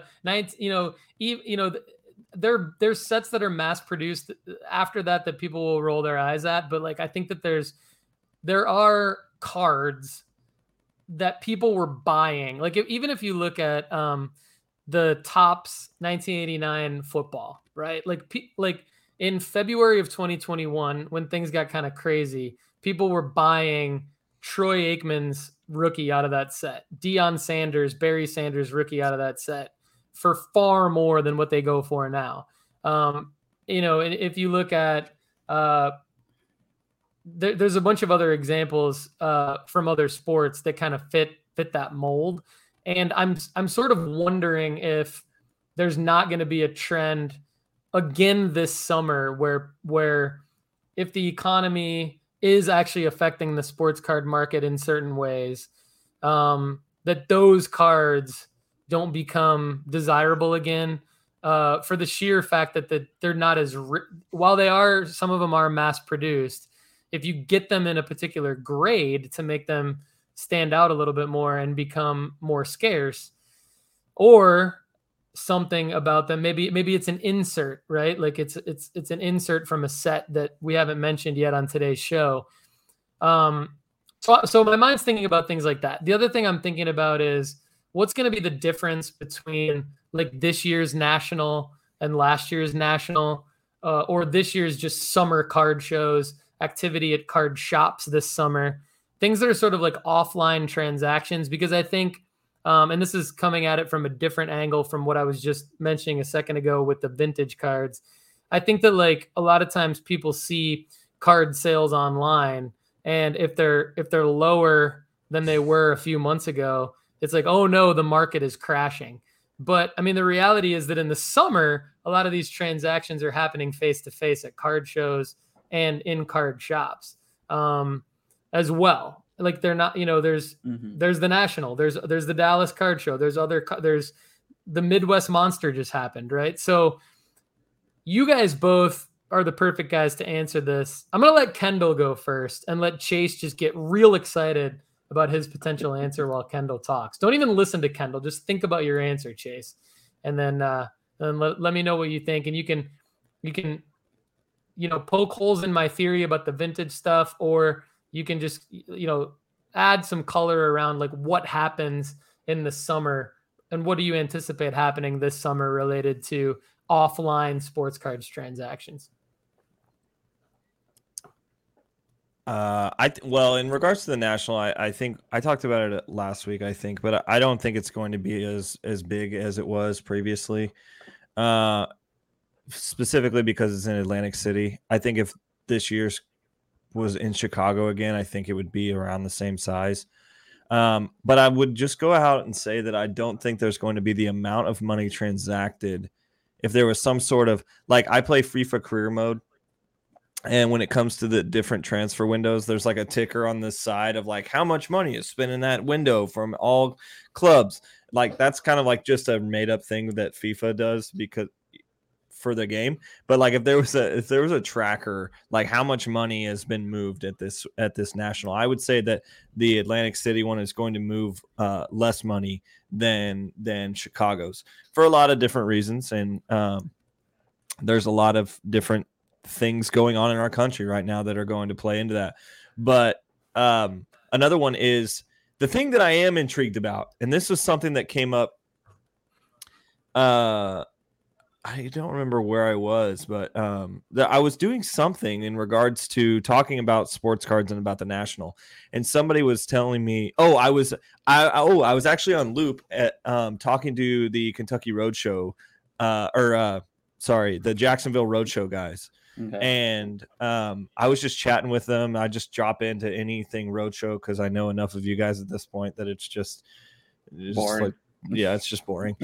So I dropped into Jacksonville Roadshow. And I was talking to him, and he was saying that like right across, like Jacksonville or Atlantic City is like the Las Vegas of the East or whatever you've heard it termed that, and it's also like it's big in Sopranos. So it's like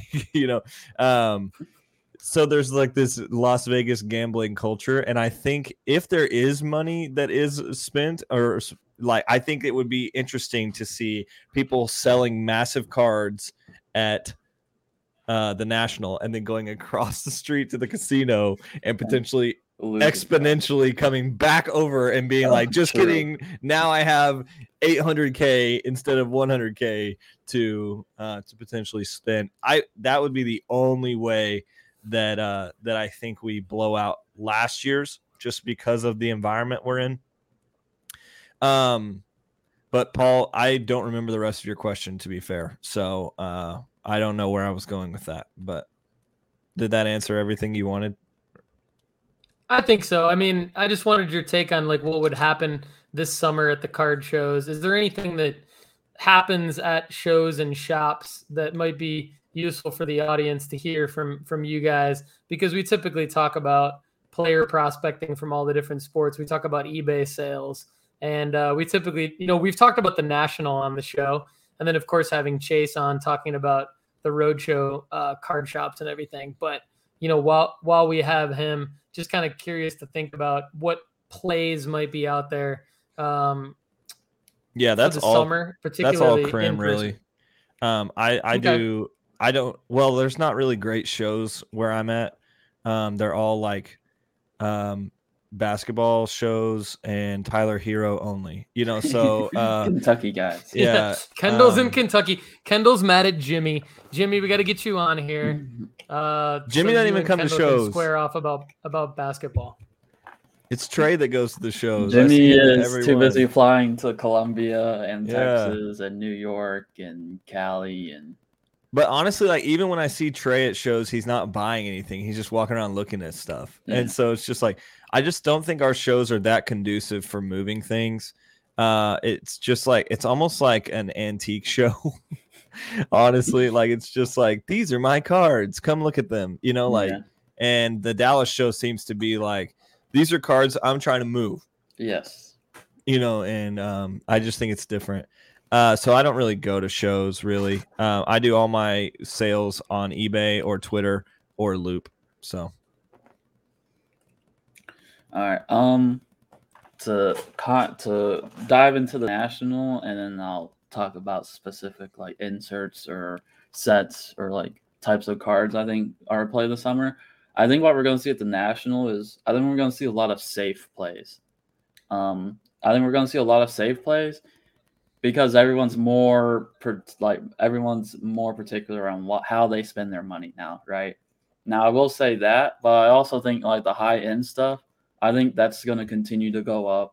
Like if you're buying $100,000 cards last year, the economy probably doesn't have that much of an effect on you.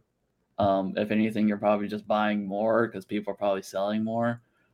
So I think high-end stuff will continue to go up. I think the lower-end stuff will be interesting to see how that plays out if it drops down to – because that's who's going to be spending less money at the show, at the national, right, is people who already weren't spending a lot in cards, and now you have inflation the way it is. And then we have the national in Atlantic City where you have to get a connecting flight instead of just driving to the middle of the country in Chicago.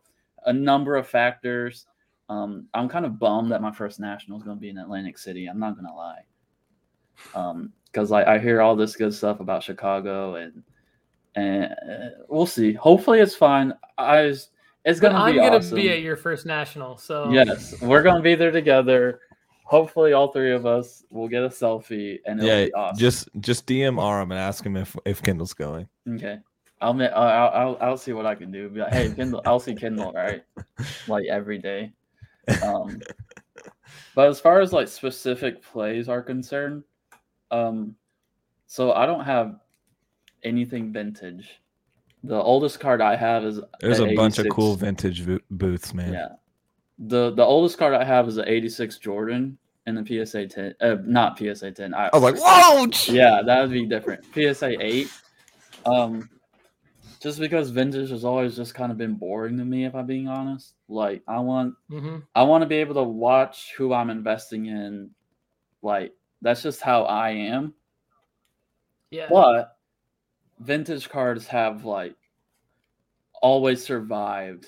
And no matter what crisis this country's gone through, right? Like, it's world wars, Vietnam War, Cold War, how many crashes, COVID. I was like, there's more than wars that go on, bro. Right. Yeah. Like, and 2007 was pretty bad. 2007, 2008 was pretty bad too. And they're still like, I don't think they're recession proof, but I think Jimmy said it best this week at our shop. Nothing's recession proof, but vintage cards are recession resistant. Like, they've been around for 100 years. Like, if anything's going to survive it, it's going to be those cards. Yeah. So I'm going to be looking at vintage. I don't have a specific play in mind, but my mind is open to it, and my mind's open to researching it more. Have you ever seen the Cuban cigar cards? No. Okay, so this is like an avenue of card collecting that is nuts. So there are some super vintage old cards that came in cigar boxes. Okay. And they're with that, even say they're like brown, they're like tinted brown. And so I had never seen one. We're walking by a booth that literally looks like it's from the History Channel. You know, like it's got like the it looks like super official, and you're just like, what? This looks like a museum piece. And you look down, and there's like these brown cards like this big. Yeah. You know, they're like this big.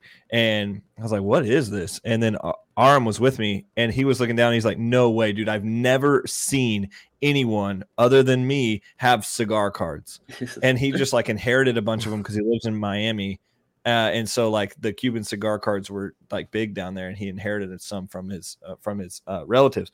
But that alone, seeing that at the National, you're never going to see that in Kentucky. Yeah. You're never gonna go down to the freaking Hyatt wherever the show is, walk in and see Trey holding a cigar card. You're just not. Yeah. And even if you did, they wouldn't even know what it is. Anyway, sorry. Good stuff, fellas. All right.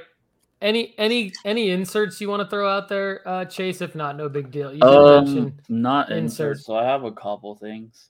I think veteran baseball prospect autos that we mentioned earlier, I think that could be a very interesting play. Like, why is Khalil Watson more expensive than Manny Machado, who's probably going to be a Hall of Famer? Yep. Like, is Khalil Watson 18 or 19? I don't remember. I think he's 19, but he smokes a lot of reefa. But Manny Machado is 19. Miami Marlins are not excited. 19, he was dropping bombs in the majors, right? Yeah. So, like, why would I? Early Manny was something else, bro. Yes. Oh, man. So that's one thing I think is an easy play. Cool. I love it. All right, so Kendall, real quick question for you before we end the show. Let's go, Kendall. A Facebook user, and the only reason that we don't know who this is because if somebody watching the live stream from the Facebook group comments on the live stream, Facebook doesn't let us see who they are, which is fine. But shout out to whoever you are. We love you because you're in our Facebook group. What other baseball prospects interest you? This is like Kendall. I actually might just need to go to the bathroom and let Kendall talk for a couple hours on this, and then come back and click end broadcast. Go ahead, Kendall. No, my number one that I'm interested in right now. So T has brought him up to me. Aram has brought him up to me. I've seen him. He is massively, massively, massively undervalued right now. Is Yohendrick Pinango, Chicago Cubs. I literally now don't go out and upbid me, you two, but I have 5 different auctions rolling right now. How do you spell his last name? No, 5 different autos auctions right now. I got it, Chase. That are about to end in the next day or two, and my bid is winning at $5. This is he's stupid good and he's stupid cheap. So wait a couple days, Mr. Facebook user or Mrs. Facebook user, and then buy some Panangos. There you go. Yohendrick Pinango. Do you talk about him so we're going to drop an episode of the Baseball Card Strategy Show later today or tomorrow on the channel. You've mentioned him in that episode. Okay, nice. Sure do. Well That's done. the subject you and T are going around the diamond. Yeah, so Kendall brings on T, his guy at Wild Cards Box Breaks, and they go around the diamond. Basically, I love this concept of the show that we're dropping later today and or tomorrow. They go around the diamond and they basically sort of update their around the diamond from week 1 of the baseball season this year, which was back in, I think you dropped that episode back in April. So I dropped kudos it. to you I guys dropped for it going right back the day before opening day. Or I sent it to you the day before opening day. I think we launched it on opening day. Is Emmanuel Rodriguez on it? No, but he's good. I'll give you that. You know that's my boy. I know that is your guy. I almost have a rainbow of it. Hey, Kendall got a Valera yellow auto out of a blaster a few weeks back. Dude, go you, first off. If you only bought one blaster, fantastic. Yeah, and he was saying right on, can't wait to the baseball card show. So thanks, Eric Stefano, for that comment. And George Valera is we're gonna be in the show, by the way. I think he's the right fielder on the show. So So basically what I do is I listen to the Baseball Card Strategy Show, and then I update the Sports Card Investment Report right after that, because Kendall drops all these names, and I'm like, oh shit, gotta add him to the investment report. Yeah. The hard part with me, That's Paul, how I get my information. is I can give you a new name every single like minute of the day. I know. That's what baseball I know. is. Like I saw a tweet the other day, and this is a guy who was a football collector who was getting into baseball cards, and he goes, you know what I love about baseball cards? I can just search Bowman First Auto, buy whatever one is $2, and it's gonna go up. Yeah, for real. Like, I don't know if that's necessarily the case. No, I mean, I'm a big fan, honestly, of like just doing one. I think what I might do actually is like, I've spent the last 2 years doing all sorts of stuff in terms of like buying and selling cards. I might liquidate all of that and then just focus on like one thing at a time and do. Kendall, you and I have talked about this a lot. Like, that's one thing that you could just do, what that dude told you. Like, you could just do that and and then you could just pick one player and only do that one player and flip that one player over and over again. So there's all sorts of stuff. It just makes me think of how cool sports card investing is, how cool the hobby is. And I'm super happy to have guys like you to help host the show with me. And thanks everybody for watching and listening to the live stream. We're going to come at you next week at a different time. We've been doing 10 a.m. Eastern time. I've been in Spain. I'm going to be in the United States of America next Monday. I'm so excited for that. So Kendall and I are going to do switch spots? 2 p.m. I'll Eastern time sublease show. your spot in Valencia. All right. Yeah, we could do a home exchange. My wife's got us hooked up at a home exchange. So if anyone wants to home exchange with me, we've got basically like a 900 square foot apartment. It's a good location though, right in the middle of the old city here in Valencia. But yeah, that'd be funny. So you'd be doing it like if we stick to 2 p.m. Eastern time, which is what I was trying to tell the audience, 2 p.m. Eastern time live stream next Monday. If you came here, it would be 9 p.m. for you. So that would work out. That's no problem. Sure. See, I'm too old. I'm asleep at 9 p.m. So what? So that's why we do 4 p.m. No, I'm messing with you. Oh, like you can't even watch the finals then. Well, the finals are over. No, the finals come on here at 3 a.m. So to watch the finals, it's a big decision. It's a big decision. I mean, all the sports come on here unless it's an F1 race that's happening in Europe or a soccer match that's happening in Europe. I mean, it's very hard for me to watch it. But anyway, 2 p.m. Eastern time live stream next week. Obviously, we run the show everywhere that you can find any kind of social media. We run the show so you can watch it if you missed the live stream. Sportscardstrategy.com or nooffseason.com are the best places to just go get that information. Follow at No Offseason Card on Twitter, at Lefty McKee on Twitter, at TX Roadshow Cards on Twitter. Is that right, Chase? TX Roadshow Shop. At TX at TX Roadshow Shop, and then Texas Roadshow Shop everywhere else. Is that right? Mm-hmm. Yeah. Awesome.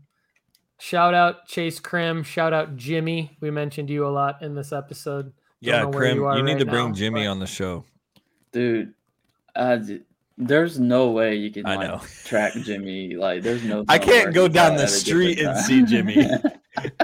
Here's what we need to do. I have an idea. I have an idea for a show. Let me know what you guys think. So I was thinking about this, like with StreamYard that we're now using, we could actually pre-record a bunch of clips, get the clips from people throughout the week to where they're still relevant and timely. And then we could do like an around the horn type style where we just like click on we set up the video, we set up the question and then click the video. So that can make it actually easier for us to have more people. So if you're out there and you want to be involved in the show, but you have like a crazy schedule like Jimmy, apparently, like reach out, because we could have you on the show answering one specific question or talking for 2 minutes about a particular topic, and we could get more things done that way. And I'd be interested if that's something the audience would like from us, or if you just like to hear Kendall and I talk for 2 hours. An around the horn show would be so cool.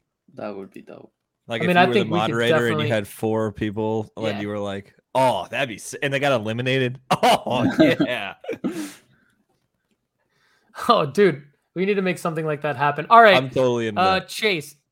Yes. Chase, anything you want to add before we go to the outro here? Go Cowboys, baby.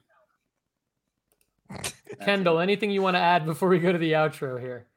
Hey, you know I love to do this around the horn. Like last thing has nothing to do with anything. Rangers college baseball. last week. Oh. Yeah. Oh, yes. By the way, A&M did beat Texas last night. Saw them off, baby. There you go. And the Rangers. Oh, you'll like this. You'll like this. So my son's playing MLB The Show, and he says to me today, he's like he's working on like his fantasy roster within the game or whatever, his franchise. Thank you.